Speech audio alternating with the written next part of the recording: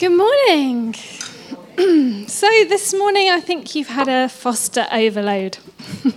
Not just one, not just two, but three. Actually, Millie's on stewards, so sorry, apologies. How are you enjoying the Romans series? I think we've had some real meat to chew over in the last few weeks, haven't we? And as both Will and Joe pointed out, chapters 9 to 11 in Romans are some of the most difficult passages to wrestle with in the Bible. So when I realised I got Romans 12, I was like, thank you, Jesus. Can I really encourage you, if you've missed certain weeks, to catch up on them? They're all on the podcast, because it's by dealing with some of this meat, chewing our way through it, that I think this is where we begin to stretch and grow. And many of us have read these words many times, but there is still loads for us to learn, because we never stop learning, do we? So can I encourage you, don't give up because it's hard.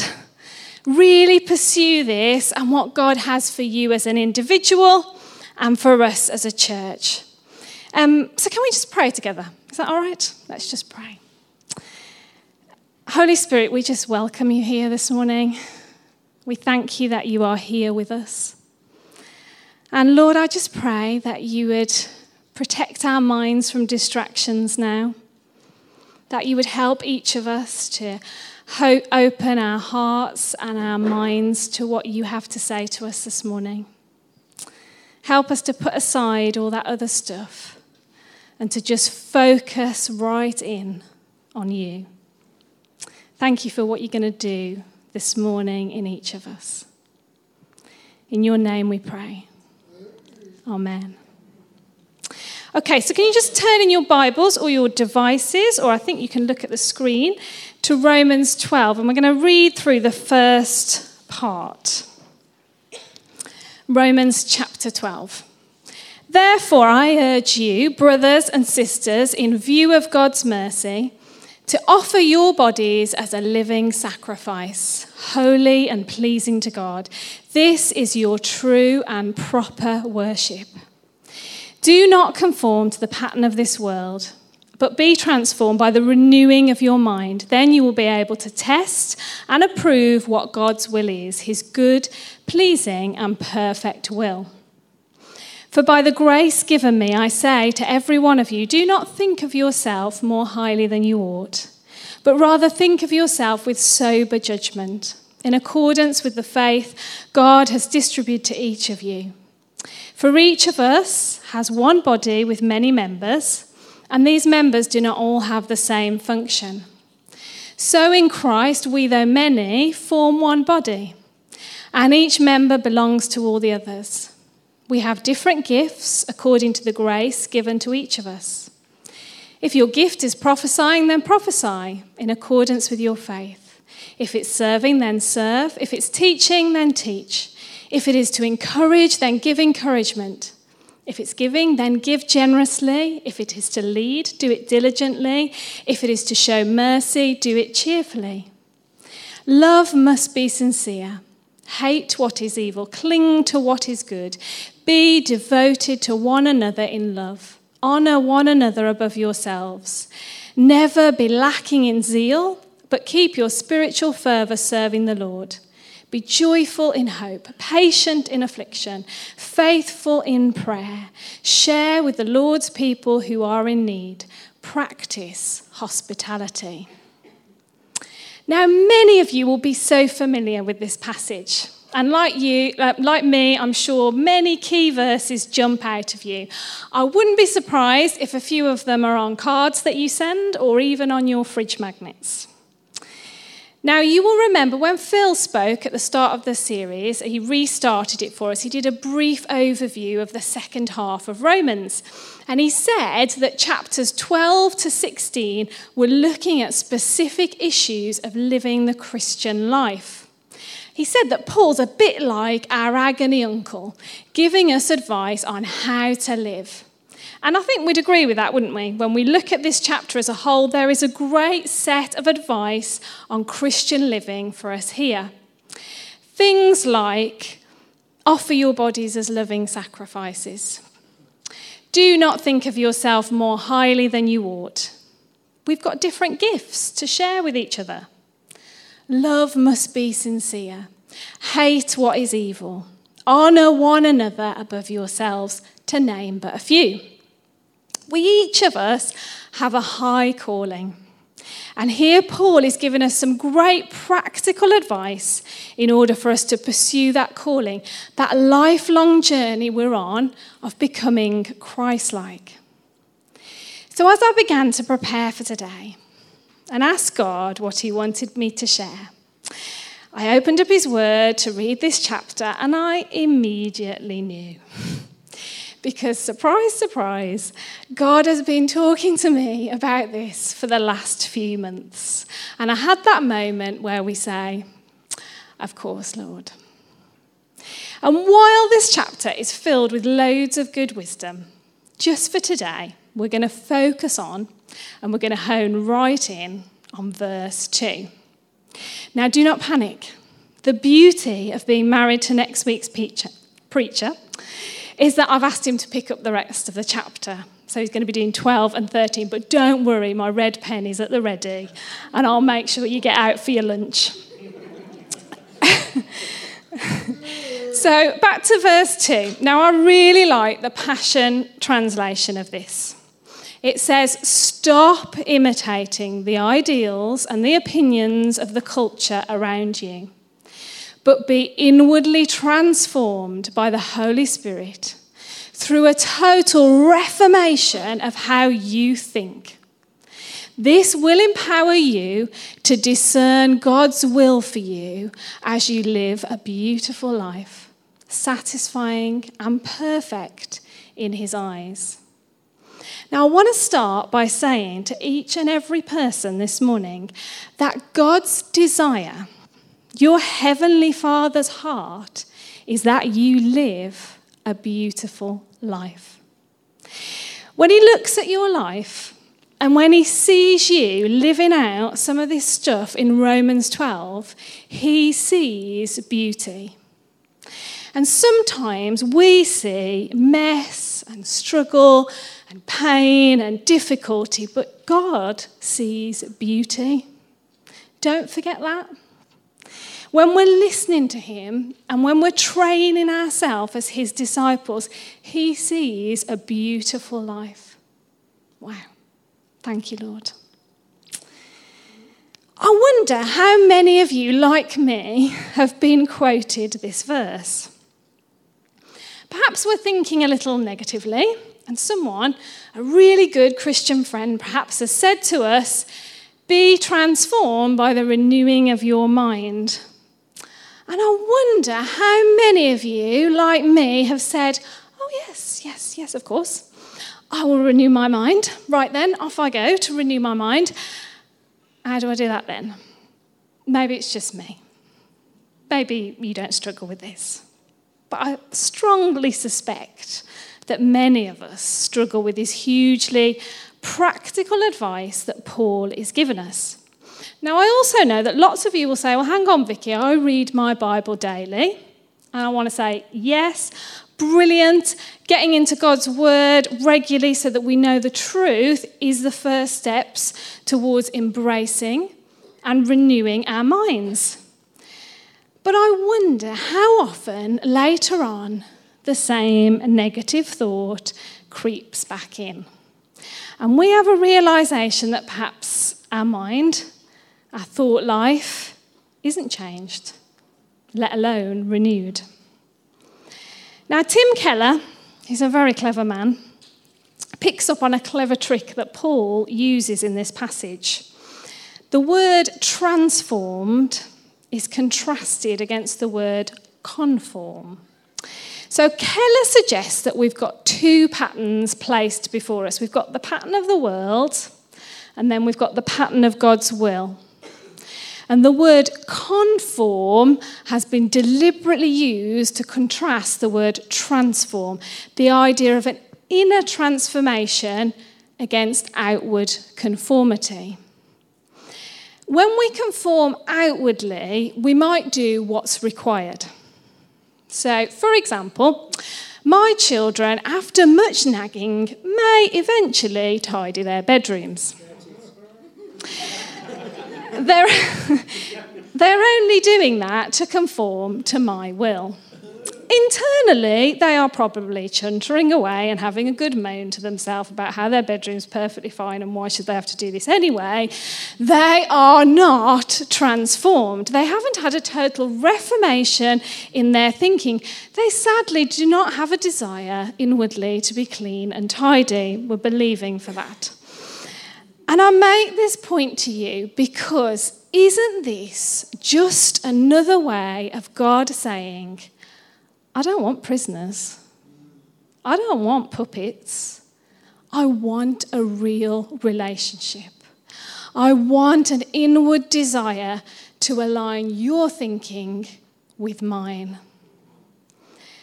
Now, I'm sure it hasn't escaped your notice that we are currently living in a mental health pandemic.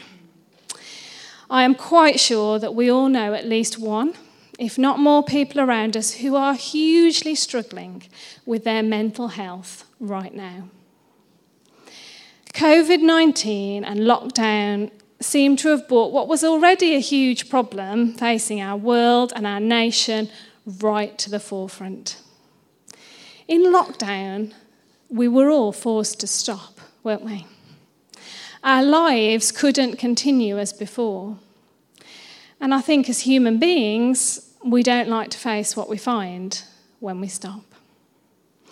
Because in stopping, we've got no choice but to consider and confront some of the negative voices and the thoughts that have been pushed aside for so long. Instead, we have to consider what's going on in our minds. And to do that, we have to think about our roots and what we're rooted in. Because I believe that it's often from these roots that our negative thought patterns establish themselves. Hence, Paul's advice for our need to renew our minds. Now, Ephesians 3, verses 17 to 19 says, we are being rooted and established in love. What we are rooted in not only determines our fruit, but our roots also determine our inner transformation. So just for a moment, let's take the image of the tree as an image for our life. Remember that we know God doesn't promise us a life that's free from pain or difficulty. In fact, we know, don't we, that we're told we will face trouble. Now, here's the tree, and it starts life as a seed, a tiny little seed. The tree has no control over where the seed will land and take root. Just like us, we've got no control over where we'll be born or the family that we'll be born into. And as we grow up, we often face trials and difficulties. And when these are left unattended, their negative roots can begin to grow. Things like bitterness, shame, unforgiveness, disappointment, negative self-talk. And when we feed the roots by chewing over the negative thoughts, then the branches grow. And the branches can become our way of coping, or a picture of that. The branches might look outwardly brilliant, but remember, we can't see the roots. And so we develop ways of coping. Things like perfectionism, striving, over-medicating on your substance of choice. Could be shopping, spending.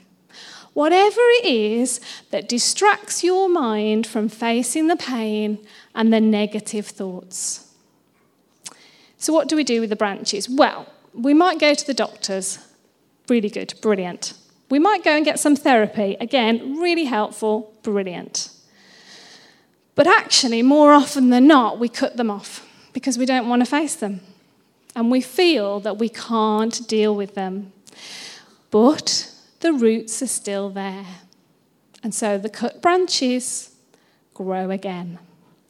In essence, we learn a method of managing and coping with the roots.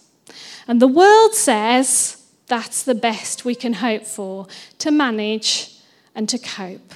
But as I was writing this morning, and as I was thinking about you this morning, I want to say that in John 10, verse 10, it says, I have come that they may have life and have it to the full. There are some of you here this morning who are managing and coping, and you're doing really well, but I want to remind you that this is not God's desire for your life. God wants every single one of you to flourish. He wants us to flourish. He doesn't want a life of managing and coping. Remember, that's what the world says. God does not say that. We need Jesus to help us deal with these roots.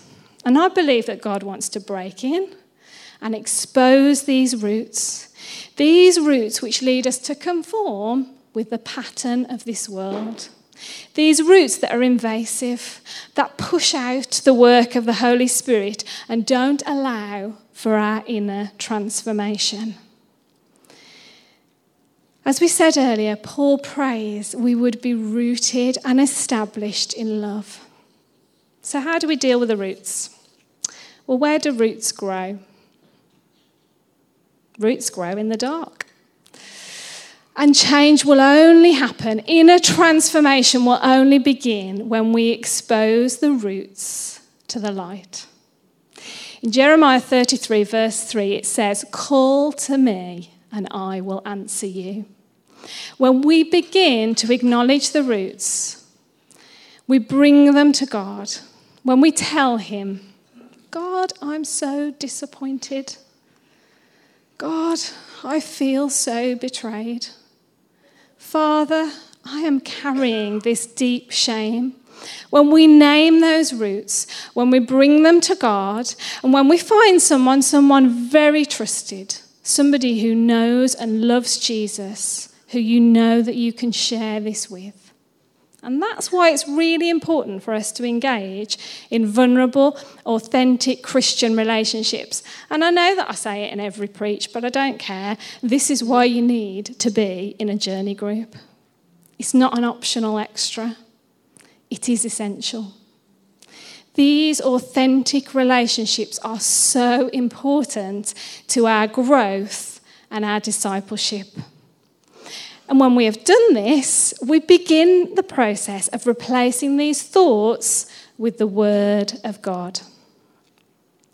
So after our little diversion to roots, let's focus in on our thoughts to renewing and managing our minds. Going right back to the start when I said, I've often thought, well, how do I fully renew my mind? I think it's important that I just say that I believe in a God who heals. And sometimes God does that in an instant. Someone prays and it is done. And like you, I wish it was always this way, but it isn't. And for many of us, I think God takes us on a longer journey of being transformed. And I can't explain this, but I believe that it's all part of the mystery. In 2 Corinthians 10 verse 5, we're told to take captive every thought and make it obedient to Christ. So how do we do this? How do we take captive every thought?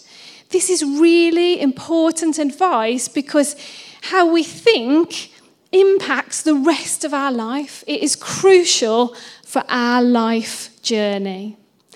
Changing the way you think is probably more like learning a whole new language than learning to ride a bike. It's really hard.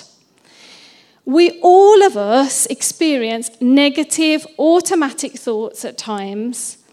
And many of us, as I've already mentioned, might have deep roots in negative thinking that need dealing with.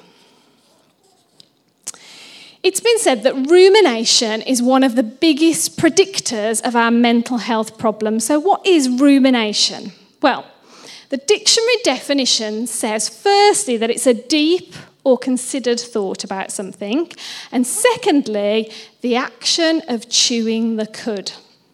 And I think the second's more helpful. So let's think about the cow for a moment, chewing the grass. He's rather lovely, isn't he?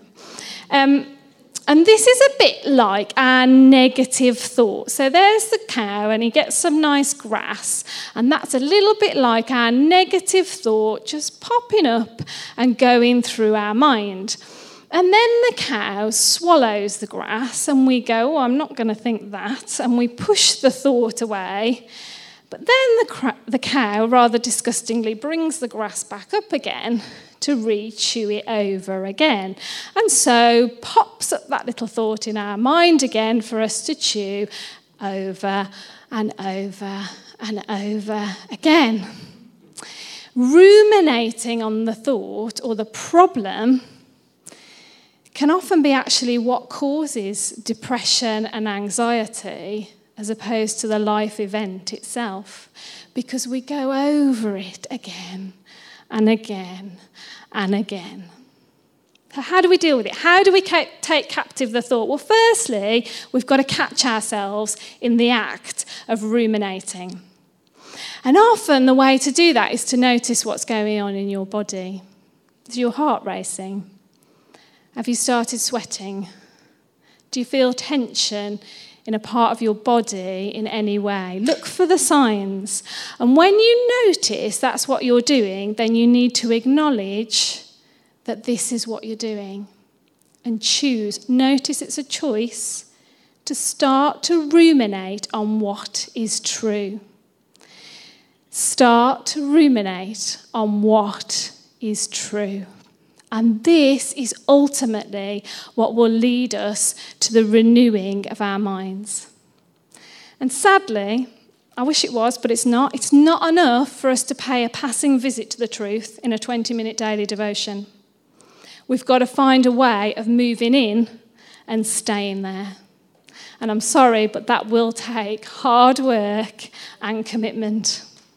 So firstly, you identify the lie. Some of you this morning already know what that is. I'm a failure.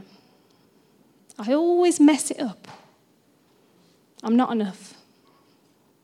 Someone's going to find me out. They're much better than me. I'll never be well. I'm not interesting. I'm not beautiful. I could go on. And then we go to God. And we ask him to illuminate the truth to us, to shine his light in the dark places, breaking down those roots so the lie cannot regrow. And this is the point where we need a rhema word from God, from his word.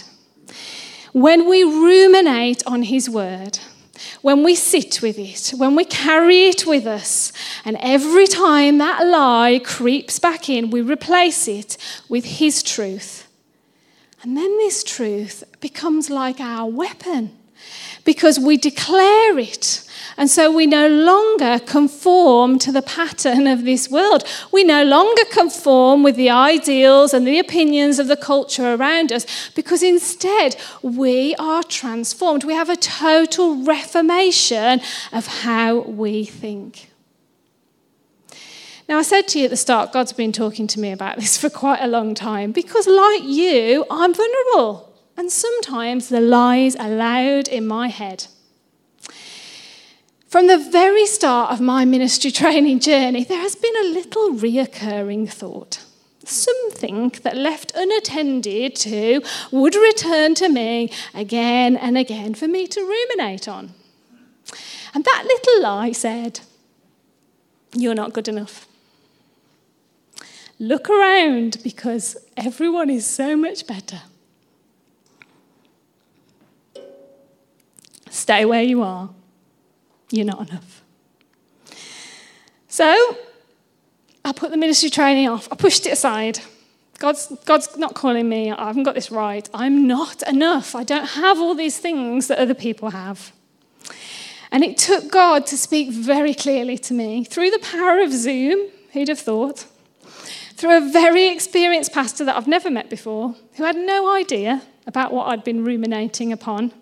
And he said, do you know what? There's always going to be somebody better than you. There's always going to be somebody who's got more knowledge and more gifts than you.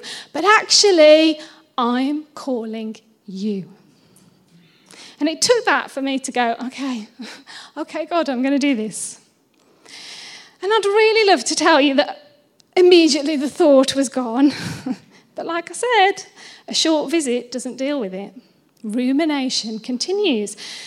I can't write the essays. I won't get through the interview. I am so different to every other person who is training in this room. I am not enough. But God's so kind, isn't he?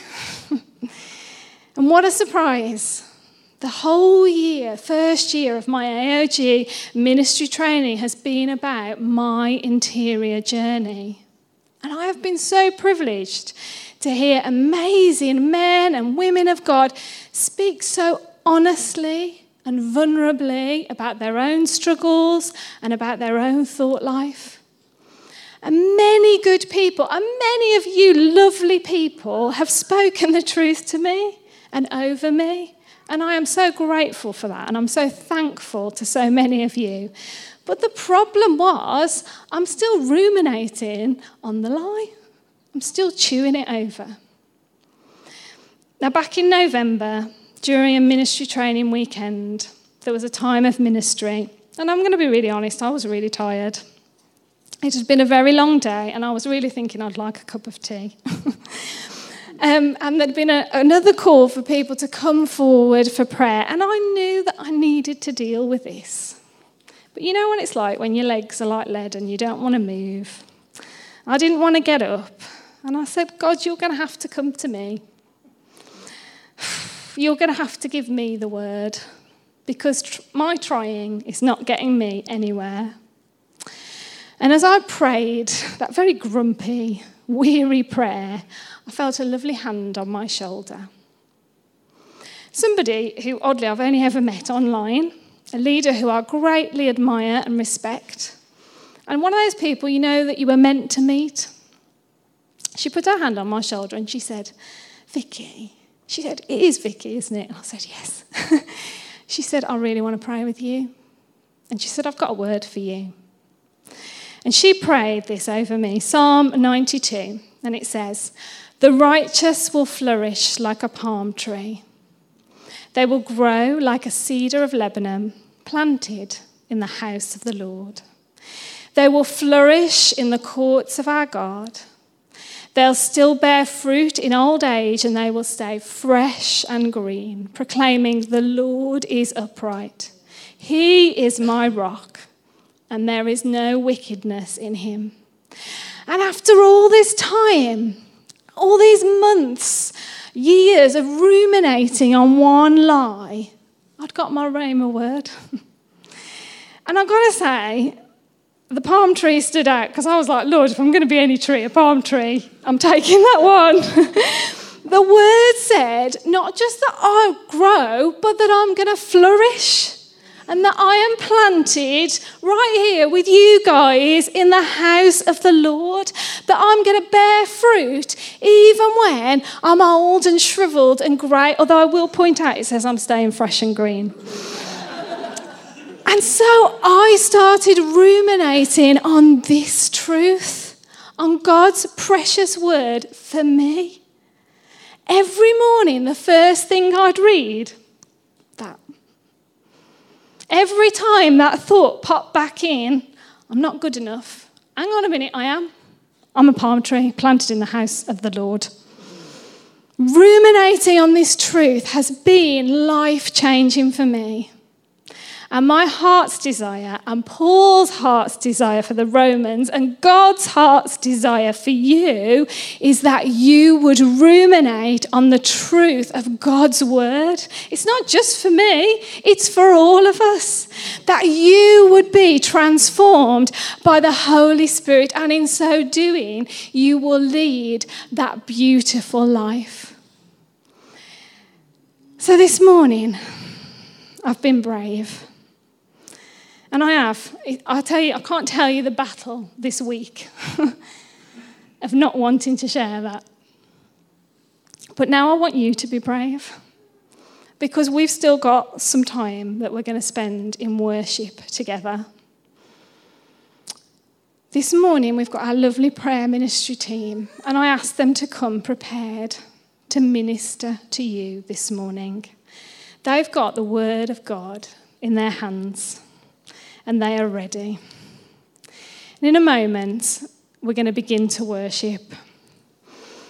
And I've asked them to move out of their seats and around you as a congregation, praying over you. They'll just move around and walk around. It's nothing to worry about.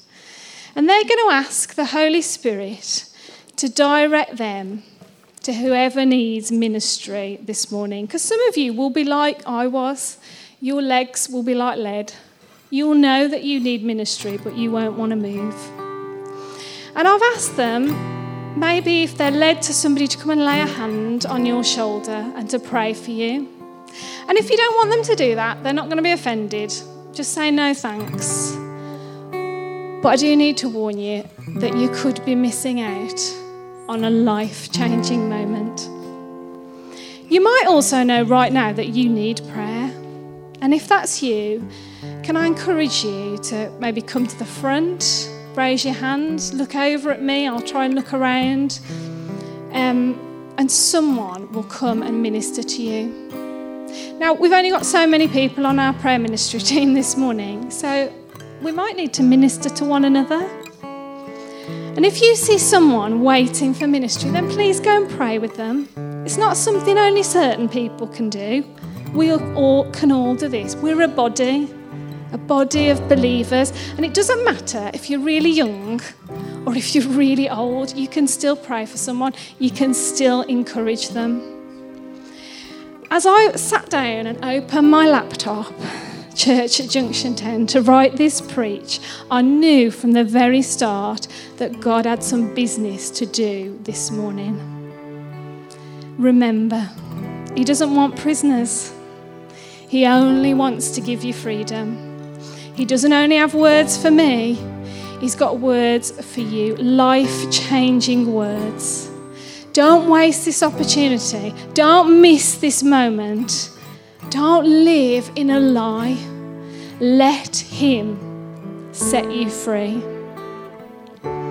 As we move into worship, I'm just going to read for us the message version of our passage, and then we're going to worship together, and we're going to minister to one another. So here's what I want you to do. God helping you.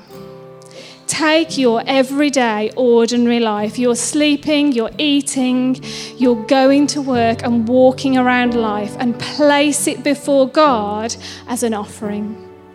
Embracing what God does for you is the best thing you can do for Him. Don't become so well adjusted to your culture that you fit into it without even thinking. Instead, fix your attention on God. You'll be changed from the inside out. Readily recognize what He wants from you and quickly respond to it. Unlike the culture around you, always dragging you down to its level of immaturity. God brings the best out of you, develops well-formed maturity in you. Let's worship together, Junction 10. Let's stand and worship together.